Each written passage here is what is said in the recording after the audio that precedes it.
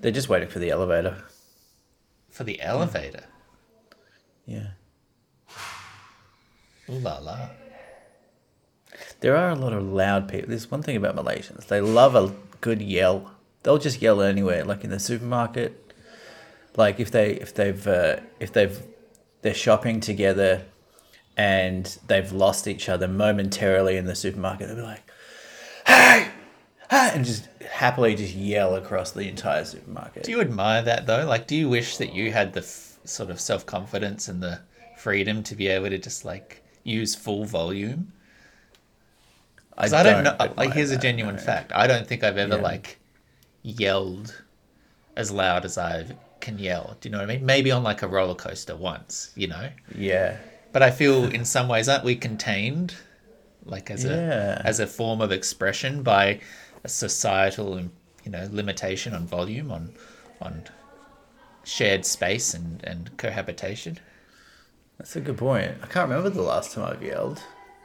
I think it's probably pretty I think it'd feel really good. Because there are those like smash rooms, right, where you can like pay money to go and like spend half an hour in this room, and it's just full of like breakable glasses and vases and things, and you just go in with like eye protection on and a baseball bat and just start like smashing shit and screaming and things. Like that would be very fun, I think. I like to internalize most of my rage. Okay. How's that working out for you? Well, I don't have cancer. Oh, that you know which of. I think, which is what that can lead to, I think. Okay. All right. The science is in. But I do have a lot of unresolved kind of bullshit, I think. You win some, you lose some, I guess. Well, that's sounding a bit quieter now. Yeah, they've gone. Sorry for the late start. Had to okay. Get rid of Yoko over there, but look, I haven't checked the emails, but I'm pretty sure that there'll be a lot of enthusiasm for last week's appearance by Lauren, so I wouldn't write her out just yet. Is there a Yoko situation where she actually replaces the main band member, and everyone's like, "This is great"? You know, every time we have a guest, you threaten for that guest to take my job. Well, every single time. Look, I keep giving you warnings and nudges that if your performance doesn't improve, the next quarter we're going to have to be really looking at our budgets. Nick, it's been eight or 9 years, and our listenership has remained rock solid. Which in some ways is impressive. Like, I think you'd see a lot of people like consistent. peaks and troughs. The key is just to set the bar really low. Yeah. I've always said that. Yeah. Tell me how Malaysia is. You've been there a week? I think we've been here for like a week and a half because we're leaving on Tuesday. But we're in Penang, which is kind of it's always been somewhere I wanted to go because I don't really remember why, but like I probably saw an Anthony. Yeah. Well, I didn't know much about it. Like, you go to Kuala Lumpur regularly as an Australian when you're traveling internationally because it's like this hub, but like I've never really like explored Malaysia. No. I was only ever there for like a layover or whatever. But Penang was a big one on my bucket list because, it's meant to be like a food hub. Yeah, right. Like a street food kind of mecca. Which it is. It's like probably the best food we've had. Oh, wow. I don't know if Lauren would agree with that actually, but it's sated your, foodie exactly, like, goals, yeah.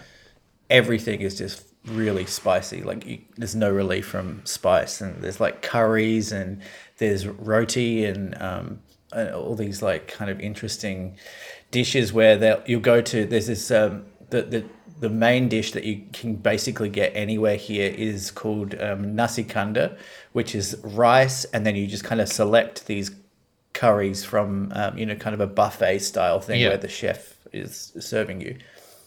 And they literally just pour everything on top of each other. Yeah. So you're getting like a chicken curry, you're getting like a beef curry, you get an egg curry, and it's just going all in the same thing. It looks like a complete mess, but it's so fucking good. That's awesome. Yeah. Are you finding that you're eating the same amount? Like, are you still getting like 3 meals a day or whatever? Or are you finding that you can eat one of those and be like, I'm sort of done?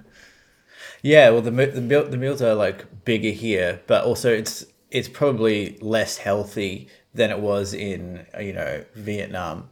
So we're kind of having to reconfigure our eating Yeah. accordingly, because it's like a lot of oil, a lot of carbs, a lot of fat. Yeah. So yeah, have been like trying to eat 2 meals a day, and then we can actually, because we're in this apartment now, we can cook. So I've been cooking a little bit as well, Oh, which has been nice. real nice. But yeah, it's an interesting. Vegemite on toast.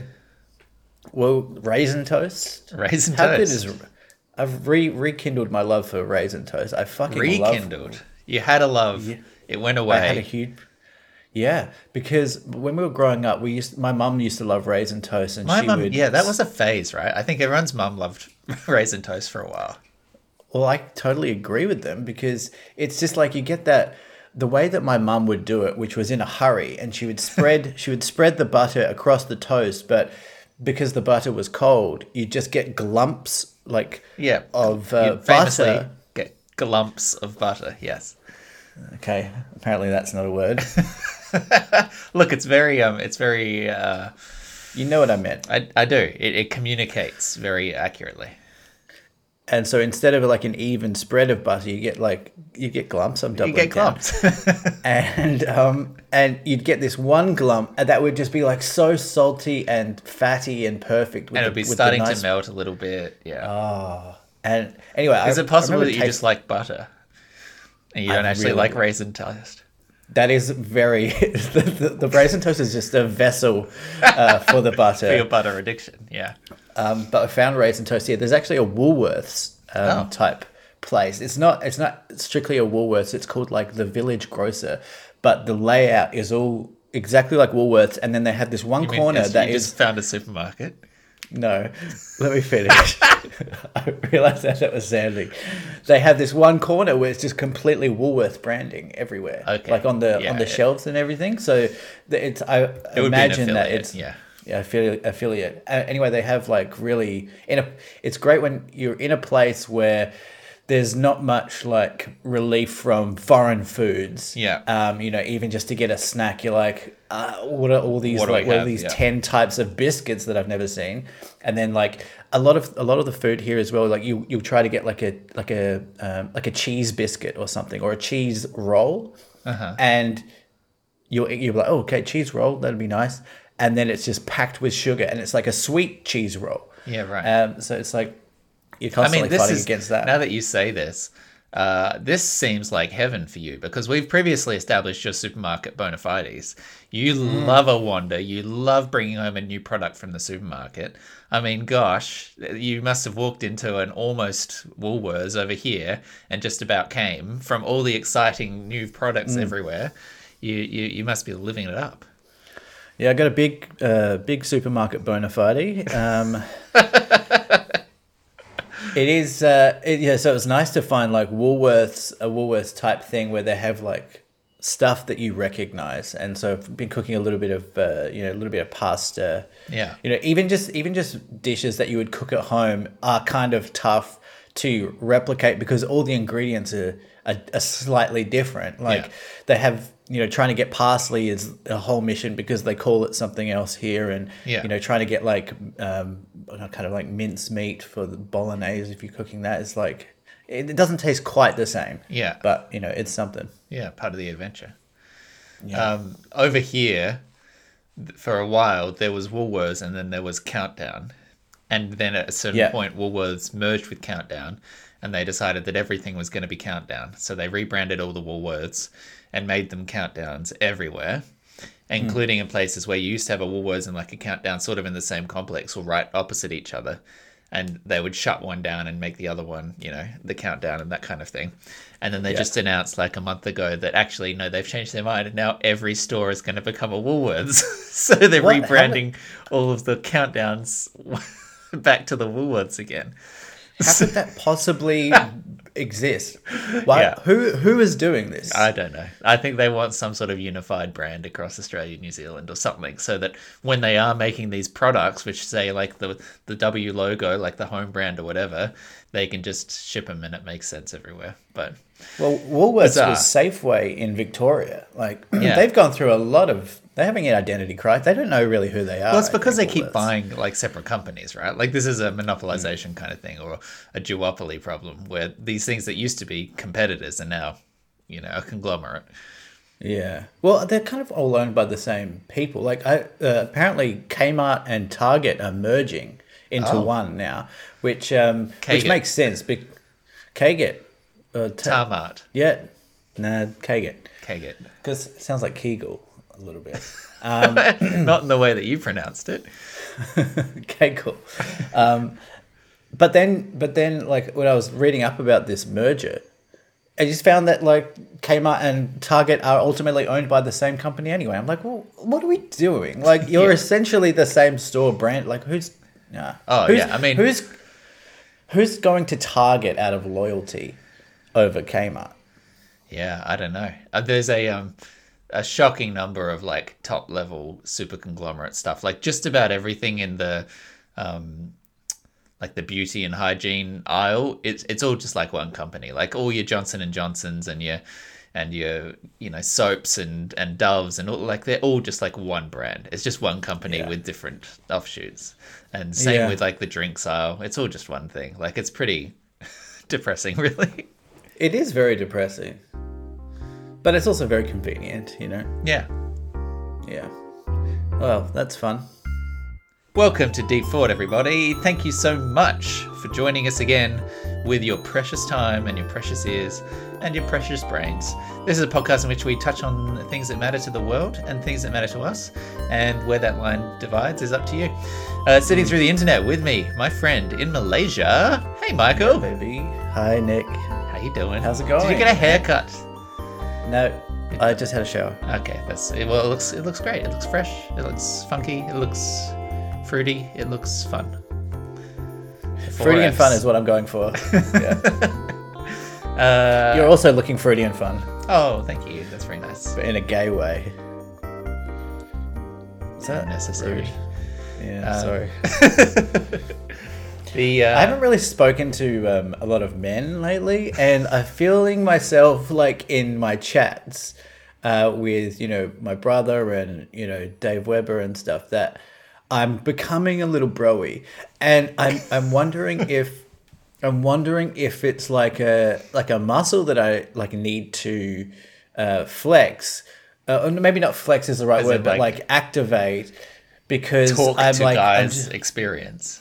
Because I'm just hanging out with one very lovely woman, but it's a lot of I'm thinking maybe I need a little bit of like, maybe I need some men, you know what I mean? Oh, I know what you mean. Yeah, baby. Yeah, man. Yeah, bro. Yeah, I get that.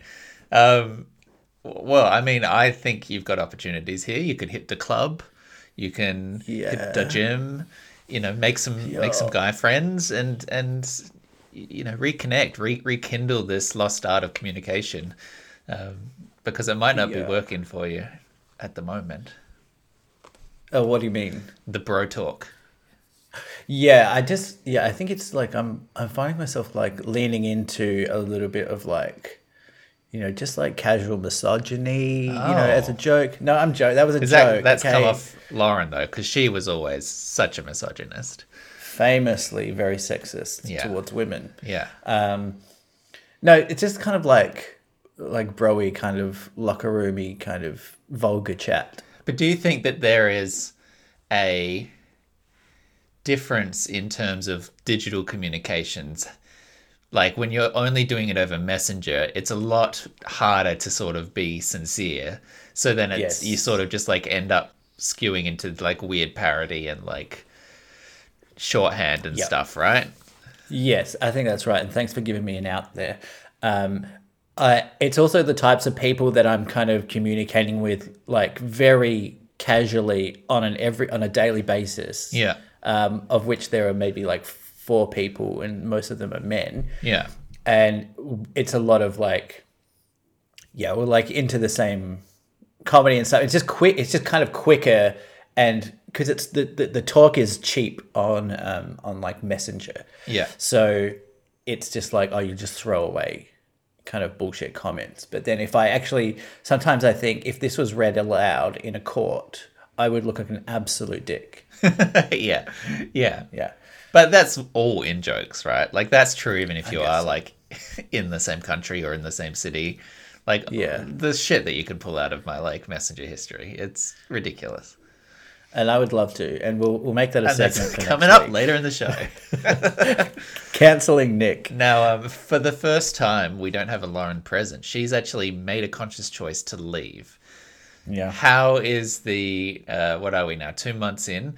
Are you finding the need to set sort of alone time? Like you're talking about not having guy chat, but do you feel like you need to go off and have like guy wonder time?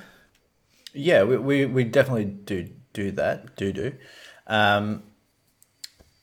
It's a little bit trickier for her, though, I would say. I feel we were having this chat earlier this week that she feels a little bit like I don't want to speak for her, but like she feels like a little bit like she has less agency in certain countries, Right. whereas I, as a man, I'm kind of like, I'll just go out the door and walk down the street and whatever, and I'll cross the street, and I don't give a fuck, and I've got this kind of, I'll cross the street. I don't give a fuck.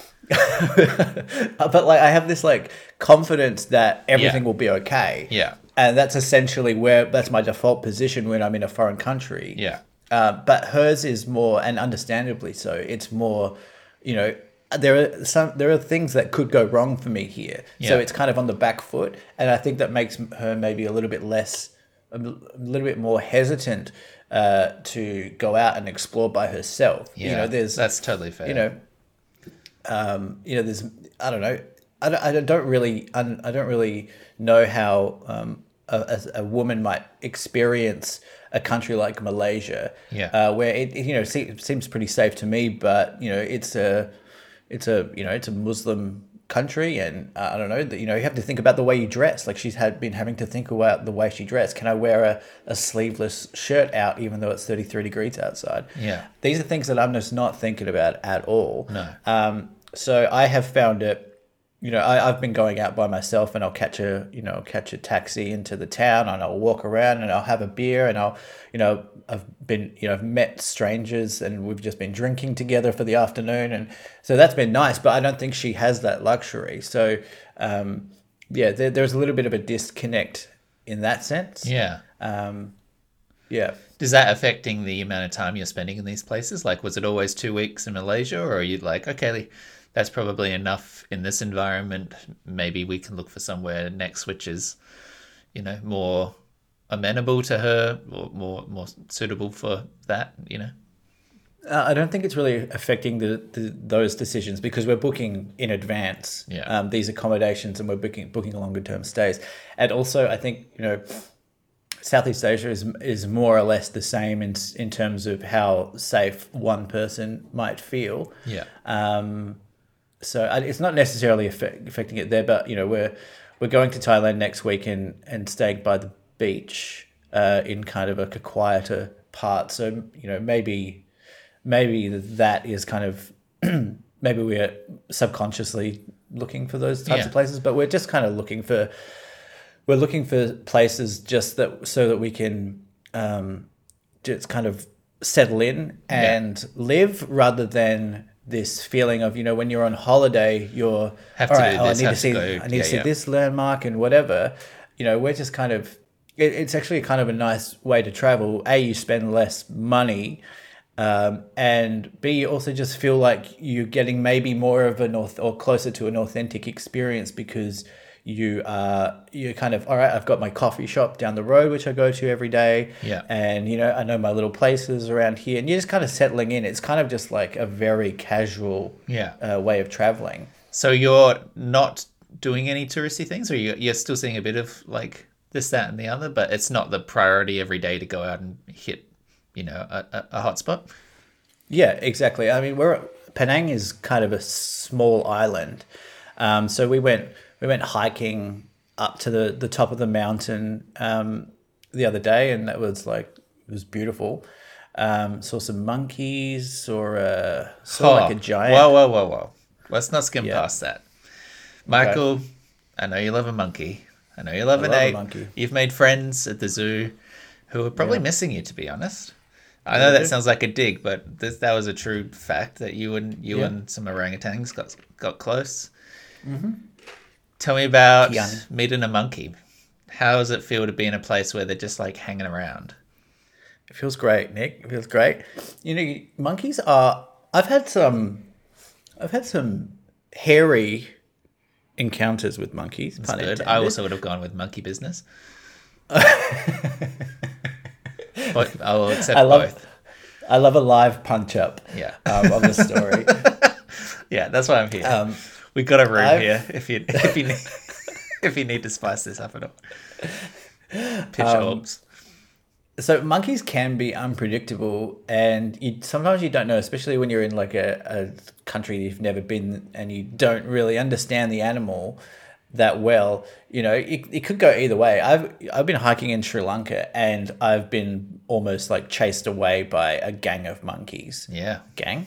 yeah. No, Gang? they had Are they guns gang? and tattoos. Yeah, They had tattoos and bandanas. yeah. Well, that's really a specific kind of stereotype there, isn't it? I was We've narrowed it picturing down. like West End story, like kind of Oh, okay. Yeah. You're like, I'll picture like a a gang, 50s but gang. Yeah. like a gay gang. Yeah. they, Wow, I'm they've completely got jazz hands. yeah, jazz. Completely That's not- reinterpreted that movie. Yeah, Yeah. So these were the monkeys that we saw here in Penang. Were like high up in a tree, and then they'd kind of get like a little bit closer, and then you see one has a mother has a baby, and you're like, they can be unpredictable. But yeah, they were at a pretty safe distance. But it's a beautiful thing. Like it's interesting that like the locals will just walk past and they're like, oh, fucking monkeys. You know, I find it interesting when people who live in the place where there's like tourists that come and they say, oh my god, there's an elephant, and the locals are like, I fucking hate elephants. They're so annoying. They're What? ruining my crops. Blah blah blah. oh, In Sri Lanka, the Yeah. elephants were really bad news for the farmers there. But I guess that's how we feel about kangaroos. yeah, that's fair. People are just like, oh my god, a kangaroo. Like seeing like a foreign person come to Australia Yeah. and see a kangaroo for the first time. Sometimes you wanna try and feel it with them. Yeah, Like, I mean, I guess it is pretty interesting. I went to Clearland with KC, and they have those huge pens of like just like wild roaming kangaroos, and genuinely like very charming to just watch a foreigner go up and like hold out their hand with the food pellets, and they're like Yeah. eating out of the hand, and it's like, oh my god, and I'm like, oh yeah, this is actually like a cool creature. Yeah, I mean, Australia has, when you get a little perspective for it, whoa, you do kind of appreciate the fact that Australia has some of the craziest evolved animals in the world. Yeah. Whoa. Okay. Well, I Don't thought want to was talk more about to that anymore. sentence. Oh. I was It's agreeing like, with yeah. you, and then you were surprised. Yeah. Okay. Anyway, I really want to ask you if you've seen Oppenheimer. No. Yeah. No, are you saying you're calling it Oppenheimer, which I'm is mixing it up. fresh. That's fresher. No, I haven't. I haven't been yet. I do want to see both. It hasn't been the week for it, but I am looking forward to it. I've seen Mission Impossible, which I very much enjoyed. But Okay. no, I do want to go see the Barbie and the Oppenheimer. I've just got one little nugget on this because it was interesting because I've never seen a movie in a foreign country before. Yeah. And I saw both of those films Yeah. here in Malaysia, and it was a very interesting experience. I got to say, Okay. English audio subtitled. English audio and subtitled Yeah. in Malay, Yeah. and Mandarin actually. Oh, at the same time. Yeah, Oh, that's interesting. yeah, yeah. So it was really interesting. We saw Oppenheimer first in KL, and first of all, there's we have the kind of the pick of the seats there. We're trying to work out who's coming to see this film. It wasn't in IMAX. It was just like a regular theater. Standard, yeah. But we're like, who? Turns out quite a few people. Yeah. So there's probably 20 people in there. A lot of them kind of younger. People speak really great English here in Malaysia. So I think there's a cultural thing where they're kind of brought up with a lot of Americanisms and there's a lot of westernization here. Yeah. And so first of all, we realized about 20 minutes into this movie that it had been heavily censored. Oh. Yeah. And we like curse words or nudity? Well, nudity for one. And also in Oppenheimer, this is not spoilers, but there's a reference to Hindu scripture, Hindu text, which is just terribly edited around, like just real bad. Wow. So it was so stark that we were like, is this just happened? Yeah. Censored? Yeah. There's one point as well. Again, no spoilers, but this was so comical that there's a nudity scene of a woman in Oppenheimer, and she's sitting on a couch, and she's clearly meant to be naked. Yeah. And they've actually CGI'd a dress onto her in like a Photoshop that I would have done. We've seen the podcast artwork. We know standard. It's like that. Podcaster skills. Honestly, I probably could have done better than this. And the dress did the digital dress was kind of like moving. So they just really didn't put much effort into it. Yeah. So there was that. It was, but then the other factor with the censorship was, okay, it's a Christopher Nolan movie. Yeah. He he plays around with a timeline. Yeah. We're kind of going through this movie second guessing everything now, because there are some real like stark smash cut and moments, abrasive, and we don't know what's been edited and what's been censored and what's just Nolan doing his thing. Yeah. So it made for a very maybe an uncomfortable viewing experience. Yeah. Because you're kind of second guessing everything. And not only that, they have previews at the start of the film to say like, if you are caught recording this film on your phone, you'll get like 10 years in prison. It's like it's pretty like aggressive. Yeah. And these two young guys, 21, basically recording the whole film on their phone. Wow. Like not necessarily like recording the whole film. They were recording just like grabbing moments. They were grabbing moments, and their brightness was completely up. Like it was like a torch. Yeah. And it was so annoying. And I'm like looking around. I'm going, is anyone gonna throw these guys in jail? I want these. I want these teenagers to be in prison for 10 years. I wanted them to go to jail. Like I kid you not, I thought about dobbing them in, and I went through three options. I thought, I'm going to go outside here and tell the staff that, I was like, is that the fairest way? Or I can go up to them and say, hey guys, what are you doing? Yeah. Hoping that they speak English. But then there's this like, you're a fucking foreigner in the country. Foreigner. Who the fuck are you? Yeah. So I didn't like that one. And then I thought, maybe at the end of the movie, I'll just be like, hey guys, what are you doing with the recording? But I mean, how can I really communicate? Fourth option, pull the smoke alarm. Get everyone out of there and just like hope that it wets their phone and they can't record anything in the future. Okay. I didn't think about that one. Yeah, one in the pocket for next time. All right, thank you. And they're taking photos and footage of like the kind of the moments that you might like, the iconic moments of the film, if that's. So you think this is their second time through? I think this is a social media thing. I was theorizing to Lauren that, it's it's kind of maybe a cool thing to be seen going to see like an English language Hollywood film.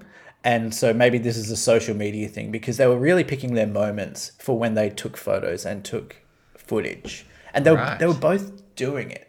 So the only kind of theory I could come up with was that they were like looking to post this on social media somewhere. Right. Anyway, great movie. I do want to see. Can I tell you my story of the time I saw a Christopher Nolan movie in a foreign country? Please. When I was in the Netherlands, in I think it was Rotterdam, I was traveling in 2012 just as The Dark Knight Rises came out. And, it being the big finale of the trilogy of the Batman films, everyone loved The Dark Knight, like so much hype. Everyone was excited to see it. I was like, well, I have to see it. I'm traveling. I still have to go see it. Went to look around for a cinema, and this was when it had come out, and we're like, okay, we'll go in Rotterdam and we'll find a place to go that's showing it in English and not dubbed, and we'll make a day of it. And went along. It's all going well. They're serving nachos, which is an odd cinema food, because classically cinema, you sort of want a quiet snack. You're not in there looking for crunchy corn chips. But look, each to their own. No, this part Did the nachos come with like a dipping sauce? It had like a melted cheese on top. Okay. So sort of like a That queso. sogs it up a little bit. Sogged it a little bit, but it's still like crunch, crunch, crunch, crunch, crunch. Like a very audible It's not ideal. Food. Yeah. And like I'm getting into it, like the film's proceeding through the plot, and Catwoman's going on, and Bane's hanging around, and then gets halfway through the film, and spoiler alert, 11-year-old film coming up. Halfway through the film, Bane fights Batman and picks him up and smacks him down on his knee and breaks his back. I'm like, oh my God, like this, oh God, what's happening now? Like fucking drama. And it fades to black, and then it pauses, and it waits, and then the lights come up. And I'm like, oh my God, what happened? What? That can't be it. That doesn't make sense. What's going? Is there a problem? And all these people around us start talking, and then some of them get up and go out. I'm like, oh my, what's going on? What a weird ending. And then it turns out that they do intermissions in the Netherlands, and they just arbitrarily pick that moment to stick a 20-minute intermission in the middle of the film. And I'm like when you're in the zone and you're in the flow of a movie and you're just like riding the wave, and then the lights come up and everyone starts chatting and going and getting more nachos. It was so disconcerting. And I was with a friend, and he was like starting to talk, like, what do you think about it? I'm like, don't talk to me, like I'm holding on to this. I don't want to digest it halfway. Do you know what I mean? So you think that they just like found the exact middle point and they were like, cut the film there? I think it was tactical. I think that they chose that because that's a good break, like that's the climax of the first half of the film, a good point to take a break. I don't think it was so harsh as like, well, 1 hour 45, this is where whatever. But yeah, it is intermissions are, like, I like the idea of an intermission. It kind of feels like something that could come back, like given everyone's lack of attention these days with their phone. Part of the reason why I love movies so much is that, like, going to the cinema is that that you are kind of forced to be off your phone. You're not looking around. Like it's just not the same if you're streaming a movie at home. But like with everyone's lack of attention these days, it feels like intermissions are something that could make a comeback.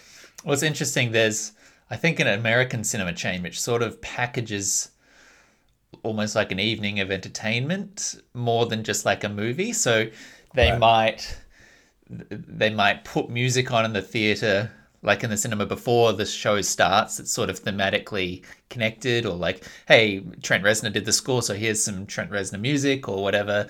Or cool. Like before the feature itself shows, instead of ads, you might get like an SNL skit which was joking about this thing, or like a short film that's related. Or if they directed like an episode of a TV show or something, maybe you get a glimpse. Like they sort of think of it as this like evening, which I always found quite appealing. Yeah. little trivia. Yeah, like literally, like they'll do like a custom trivia game and that kind of thing. Like it seems like a very clever idea to get people going there for more than just, oh, I can watch this on streaming. Yes, but you won't get like a curated evening of a thing, you know? Yeah. Do you remember there was in Adelaide there was the Capri Theatre and they'd had the organ player? Yeah. At the start. Yeah. It was near your house. Yeah. Yeah, I remember seeing Pearl Harbor there, and there was like an organ a guy playing the organ for like 20 minutes before the movies, Why and then not? and then Pearl Harbor just starts. You're like, whoa. Well, Just on the snacks thing, really quick. I think you might find this interesting. Going to the movies in Malaysia is really cheap. Like we're talking like $5 for a movie ticket, and $5, maybe $4 for like a large popcorn and Coke. Yeah, wow. So it's actually really, fun, good way to kind of kill an afternoon. But we ordered. So the first time we went saw Oppenheimer.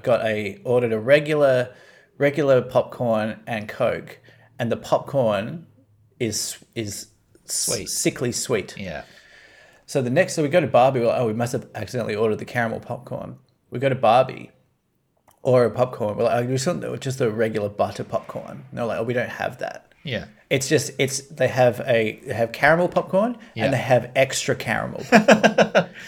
Yeah. It's called Royale. It's called the Royale combo. Yeah, right. And we got the Royale combo. And when you're expecting sweet, it makes it it's a lot better. Yeah.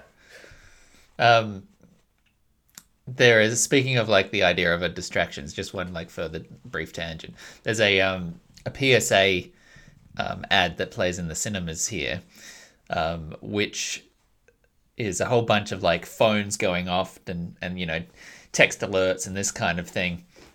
Yeah. And it's about Phone telling the cinema goers turn off your phone, but it's actually all set in a car, and it's a safe driving PSA that says sometimes all you want is a bit of peace and quiet. Let driving distract you from your phone, which I thought was a great line. Like, put your phone down when you're driving. Don't feel the need to like text and drive or fiddle around and cause accidents.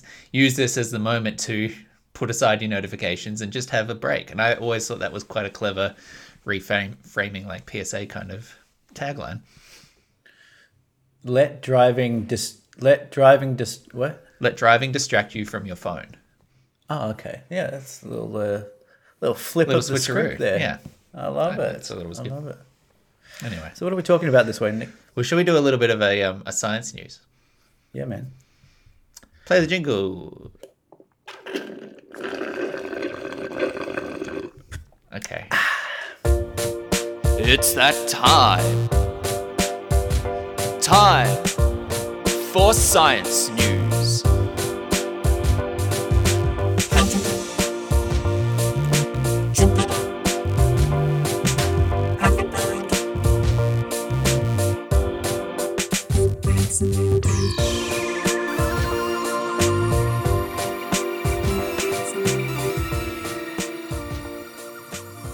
Okay, here is an article from Atlas Obscura entitled "How Young Killer Whales Became Hooligans."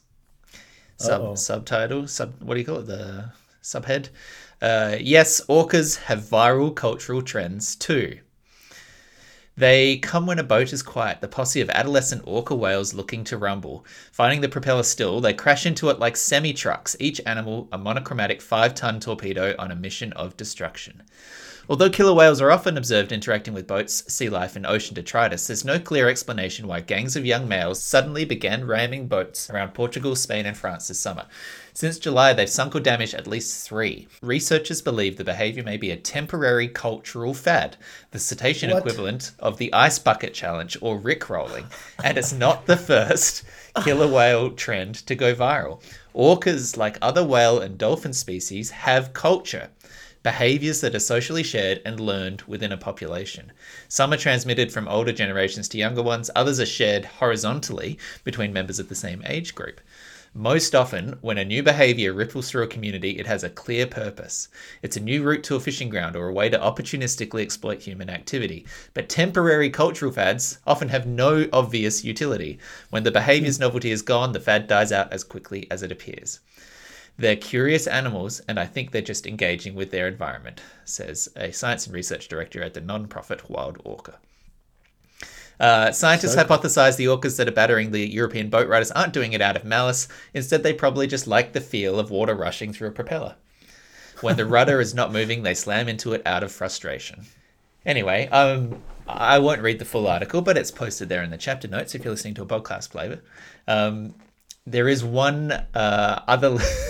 There's one other highlight here, which I just want to bring before we talk about viral meme behavior in animals, which is that in 1987, a female orca in Puget Sound in the Pacific Northwest was spotted wearing a dead salmon draped over her nose.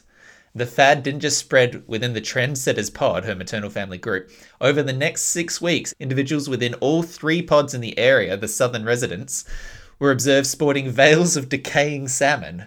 Wow. On their noses. And then just as suddenly as it began, the fish went out of fashion. And more than 30 years later, researchers still aren't sure why it caught on in the first place. Wow. So that's an actual fashion. Yeah, it's a fad. It's like a literal, it's like a meme. It's a trend, but within the species that has no functional purpose. It's just one cool orca rocked up one day with a dead fish on her nose. And everyone's like, oh my God, is that the thing? That's cool. That's cool. Where did you get that fish?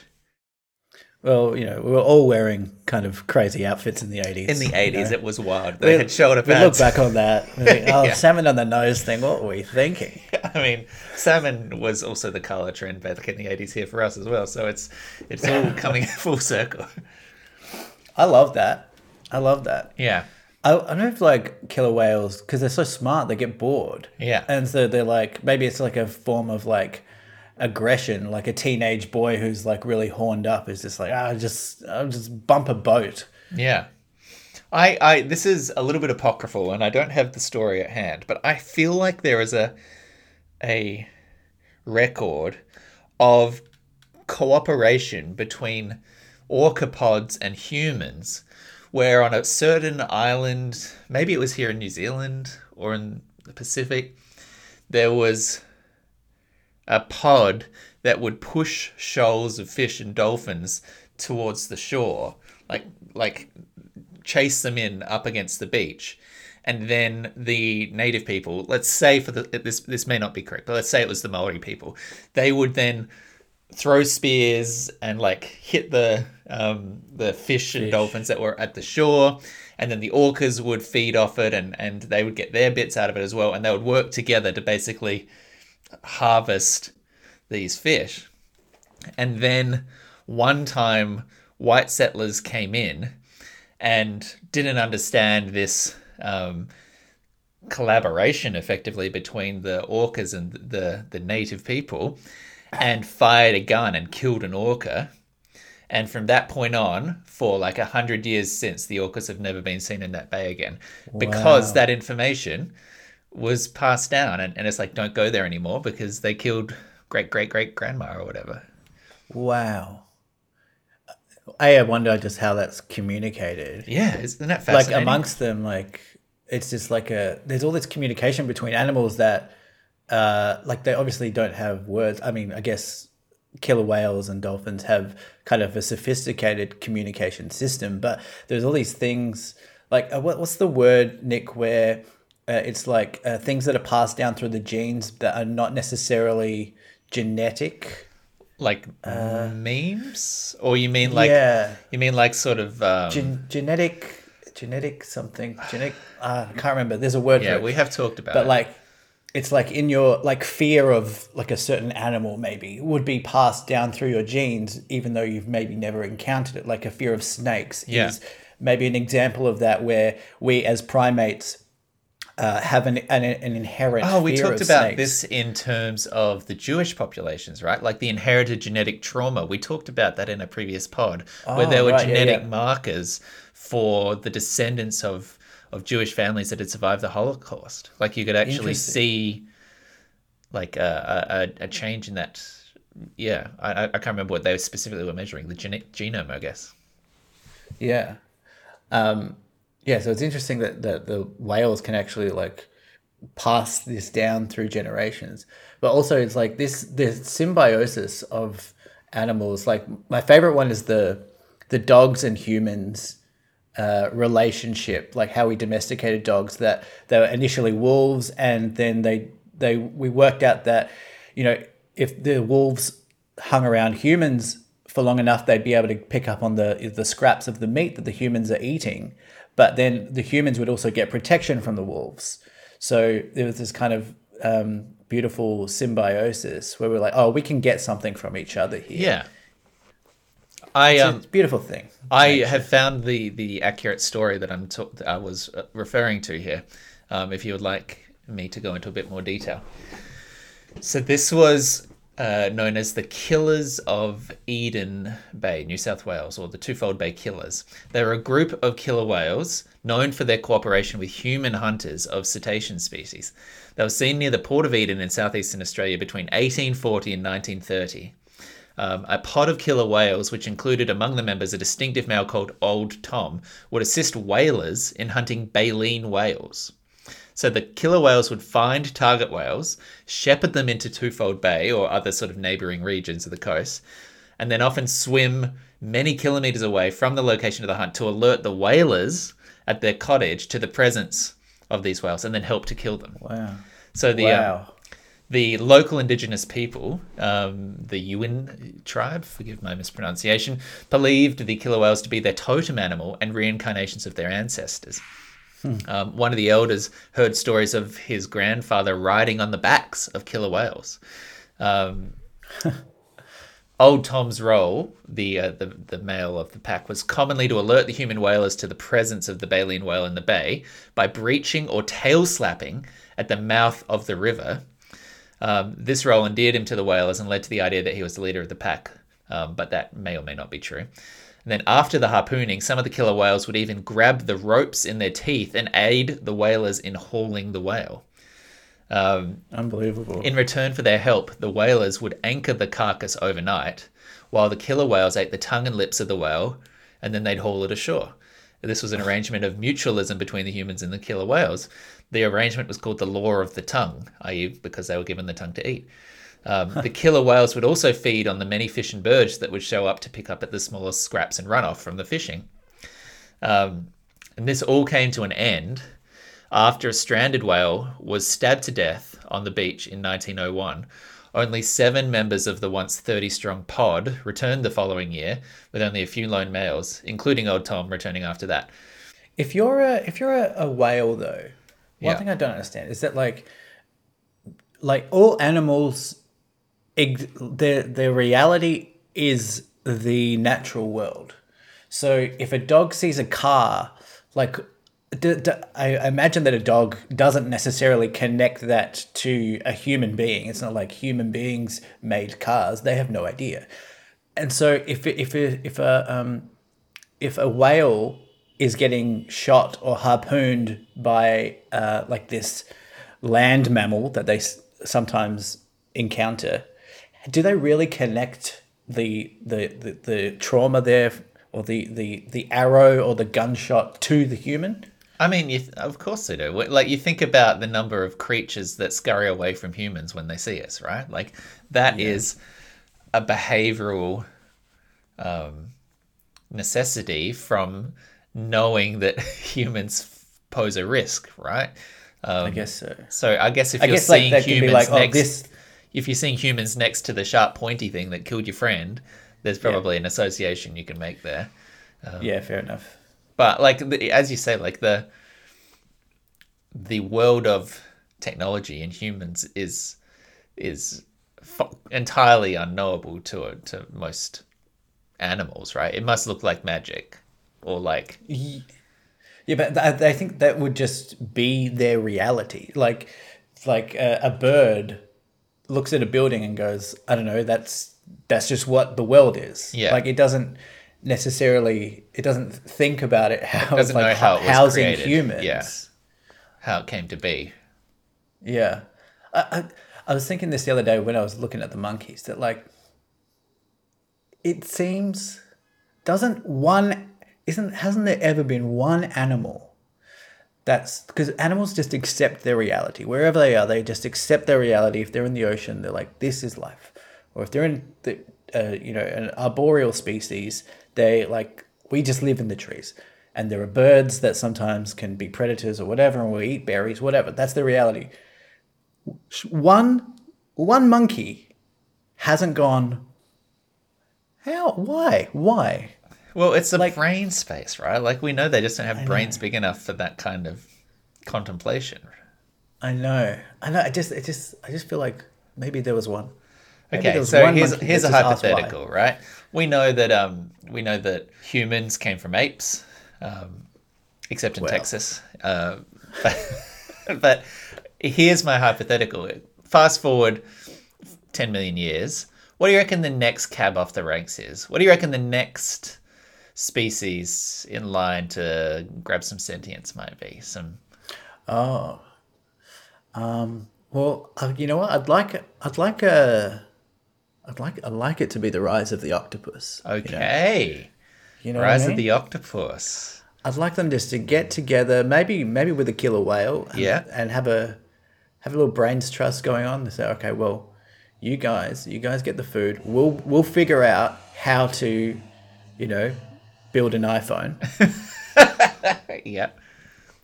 We'll go online. Yeah. All of this will happen underwater. Yeah. Of course. Yeah. And the humans just won't see it coming. Yeah. And by that point, we'll be all, machine, and we'll be digital. There'll be no people left physically. Yeah. So the Earth will be theirs for the taking. I guess so, yeah.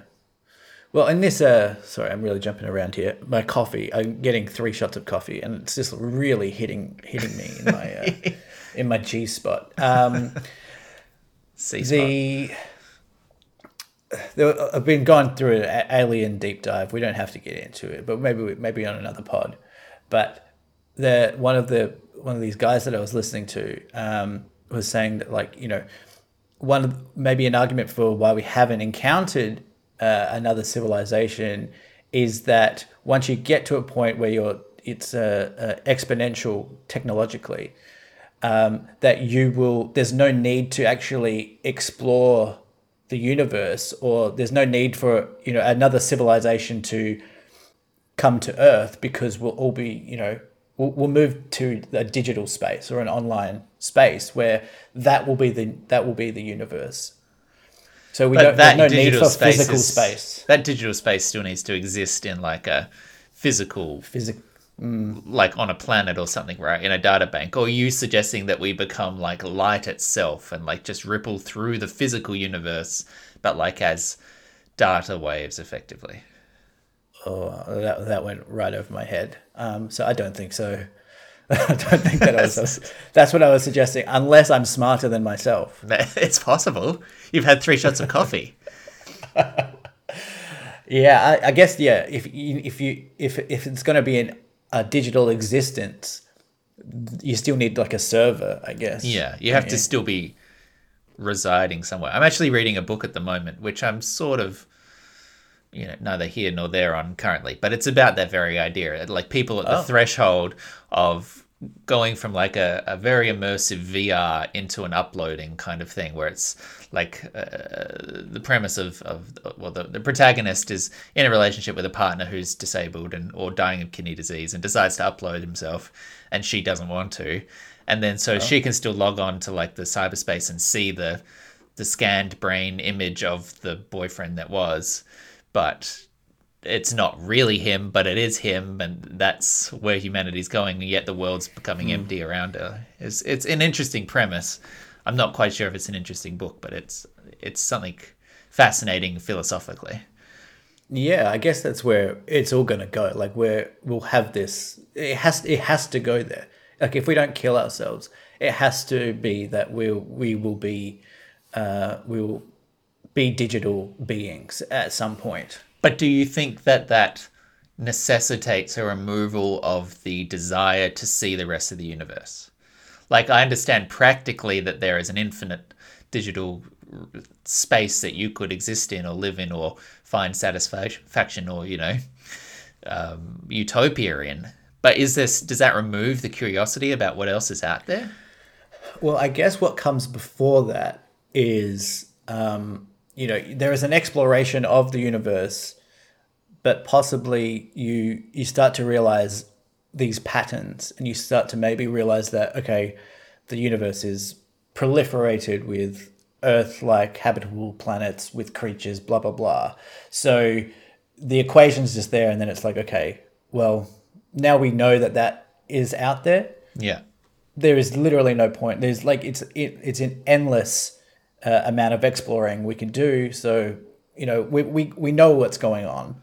Sure. And that's about enough. I mean, there's also, I suppose, nothing stopping you being like a digital being, put the data, put the hard drive on a ship and fly the ship off into the, depths of the next galaxy for 1 million years. Because what's 1 million years if you're a digital being? It doesn't matter, right? Yeah. So you could still get there physically.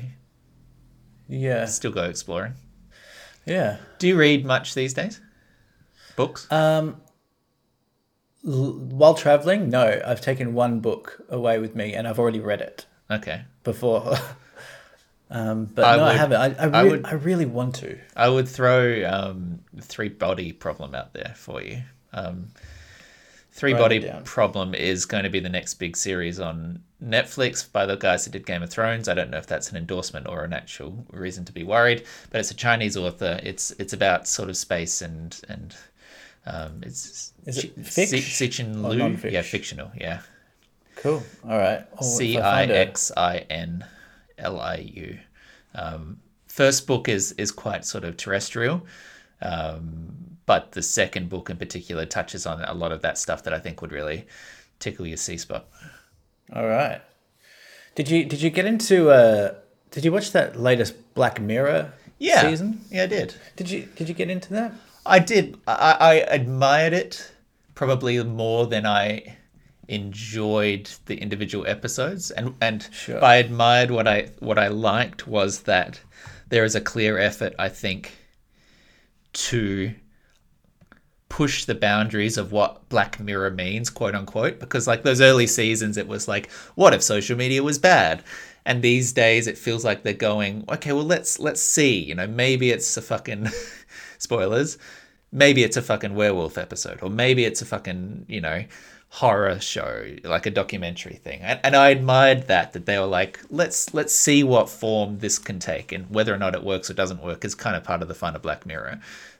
Yeah, I guess that Black Mirror for me, who doesn't write TV, is just like an interesting concept that somewhere deep down you've thought about it yourself but haven't articulated it, and then seeing it kind of elaborated on and explored. Like that first episode with the Joan is writing awful. of the TV show. Yeah, wonderful. Great premise. Wonderful. Great premise. Loved Great it. premise and well executed. Yeah. Well executed, and how timely was that? Prescient how as did fuck, they? yeah. It's almost eerie. Yeah. But I don't know if the other episodes really did it for me. The second one I liked as like a farmhouse doco thing, but it didn't feel super Black Mirror-y to me. The third one with the space one I thought was a good idea, but probably a bit long. Yeah. Fourth one was trash. I think swing and a miss. Like have a crack, well done, like go for it. But I didn't need that. And then the fifth one I thought was quite good, like quite reasonable. Yeah. So yeah, I mean that sort of feels par for the course. Like I'd still happily watch the next season of Black Mirror. I think those are decent odds still. Yeah, good show. And it's British. Yeah, it's all Charlie Brooker. Yeah. Charlie Brooks. Yeah.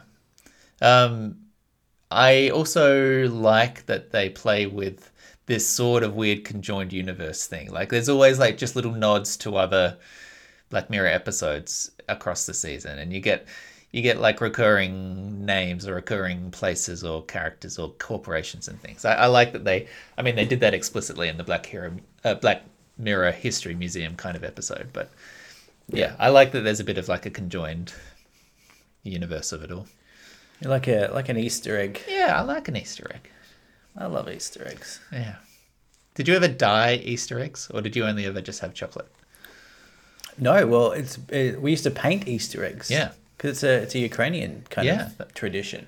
And it hasn't continued. Oh no, I mean, God no. Yeah. But I do think Who can afford eggs these days? I do think that it cultivated a love of boiled eggs in me. Is that where it came from?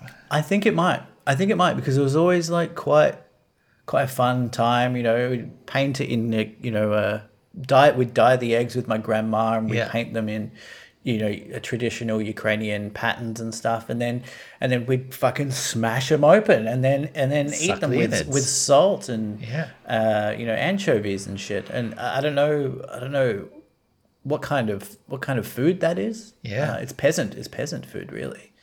But I love it. I love a boiled egg now. Yeah. If you've enjoyed this boiled egg content, then thank you for joining in. And I hope that you go back and listen to some previous episodes in which we also talk about boiled eggs. Like, I think there's one literally called Egg Walkers, in which we talk about the egg walkers among us carrying eggs in their pockets. So if that sounds appealing, please go check it out. Or otherwise, view us in other places like Facebook, like Instagram. Jump on Spotify, give us the old 5-star rates. Send an email to deepford@gmail.com and keep in touch with us. Flick a message through, a comment through, and we'd be happy to read it. We do have themes on this pod, like just little things that just keep coming back. Motifs. I call them. Motif. Yeah, the Yeah. egg motif. Eggs. There's what is there? Ants. Eggs, ants. I There's, mean, you didn't pick up bees. my ant reference last time. No, I felt like a damn fool, Nick. I felt like a damn fool. Look, this is why we layer so many depths into our podcast so that it survives a repeat listen. I think that's fine. A lot of depth to this podcast. A lot. It's almost it's in the name. it's almost deep. Okay, well, we've established that you've had 3 cups of coffee, Michael, and it's probably time for a nap. So I'm thinking that we should probably jump into some blanket fort. I'm following. I just really hope Lauren doesn't come home and it just ruin the whole moment. But yeah, We hear screaming in the lobby next door as the elevator comes back up. leave it in. Leave it in.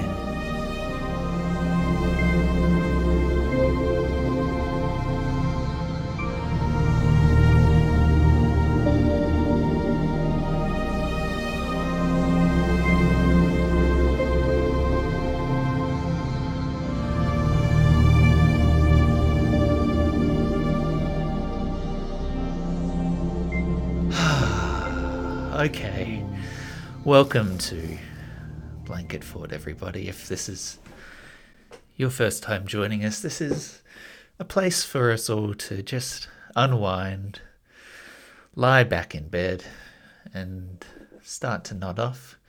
We know that many of you out there like to listen to us at night as you fall asleep, and we're here to support that choice with a friendly, meditative sleep story. So, buckle up, strap in,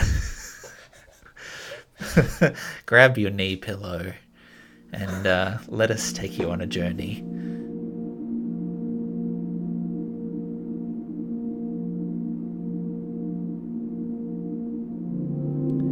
You find yourself sat at the top of a tall, grassy hill, looking down a valley to the green treetops below. Sorry, Yoko's back. Oh boy. It's so good. You predicted it. Yeah. Do you want to explain that we're going to be quiet for a minute, or are you just going to do it? We're doing a little blanket fort. Just if we, in the nicest way possible, Lauren. If we just get like 5 maybe minutes 5 of quiet. minutes of quietness. You're saying that like I'm not intending to do that. No, I'm just Giving giving you a context. heads up. Oh, on the room. Thank you, Lauren. Thank you, Lauren. Thank you, Lauren. I don't think she took that well.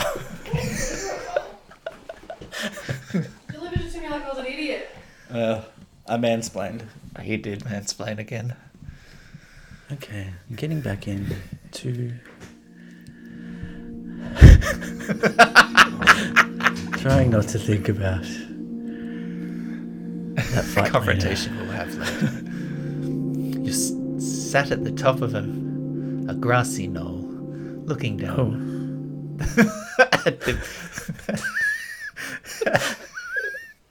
at the parade of cars in front of you.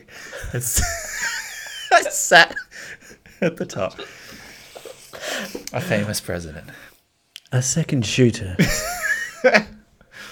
enters the room. God, we are wildly derailed here.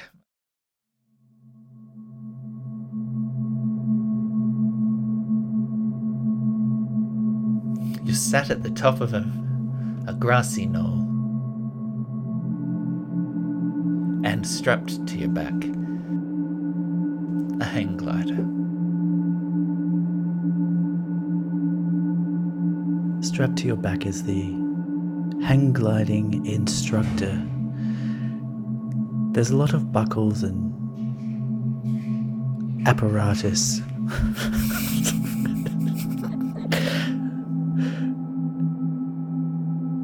You take 3 steps back, bolting towards the cliff face, and you're off. As you start to run down the slope, the wind catches the wings, and with a whoosh, you realize you are no longer touching the ground. And together, you float through the azure sky above the shimmering treetops.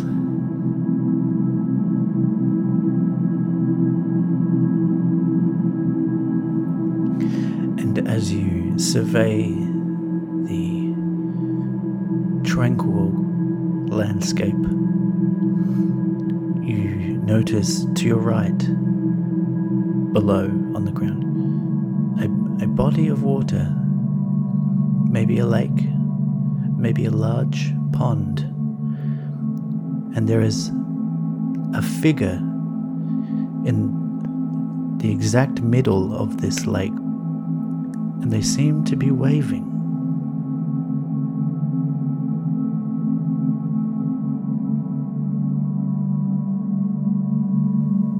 You extend your left hand and wave back.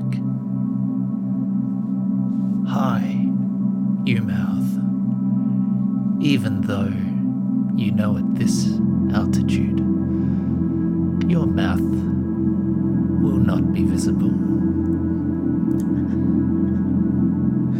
You lean to the right and feel the frame above you also shift as you drift in the beginnings of a wide circle above the valley.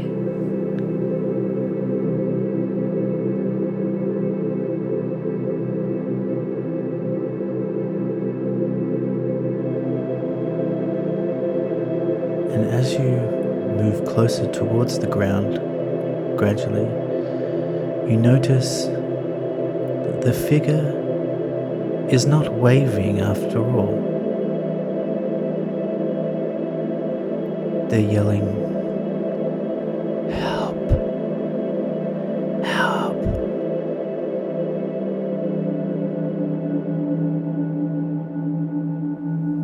You feel concern wash over your face. Your brow furrows, and you nudge the instructor behind you. You extend your right hand and point at the man. woman. or woman. The instructor doesn't seem to hear you. Because the instructor is no longer there. You're flying solo. Where is he or she? The instructor, I mean. You crane your neck upwards and confirm you are alone. And as you glance down at the lake, you realize that he is wearing the same sleeping bag you were. Your instructor has fallen out and landed in the lake, and you realize you don't know how to fly.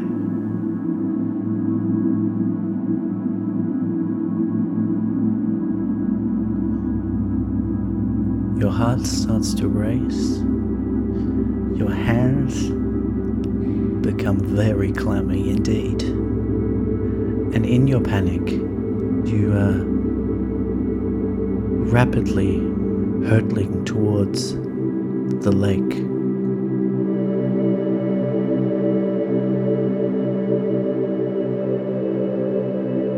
You feel around inside the sleeping bag that is holding you to the hang glider frame, looking for a ripcord.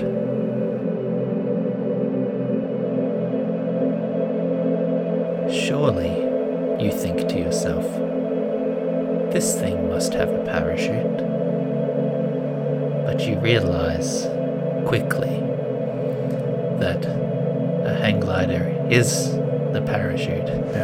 It's the parachute. So, fuck, that's kind of a problem. Big problem. As you continue to dive, you lean left and right, hoping to stabilize the spin. But all that does is make it worse.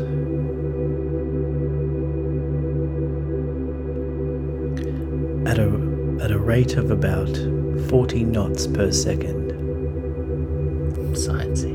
Yeah. Yeah. So 40 knots per second. You are not only losing altitude, you are spinning.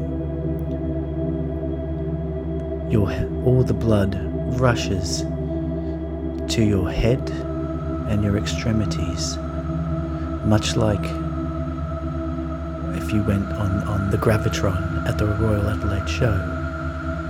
That kind of feeling. You have 5 seconds before you crash into a lake. 5, 4, 3. At 2, you remember the training that the instructor had half-heartedly whispered as you signed the legal waiver.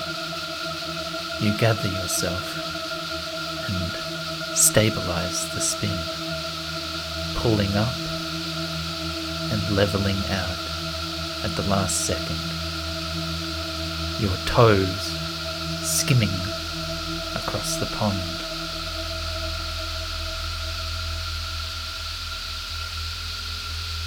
But alas, you were aimed directly at a large cedar, and with a heavy thwack, you collide.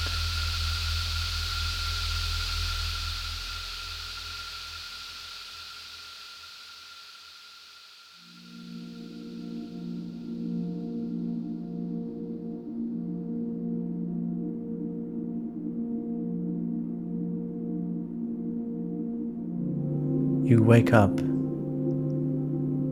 surrounded by people you love in a brightly lit room.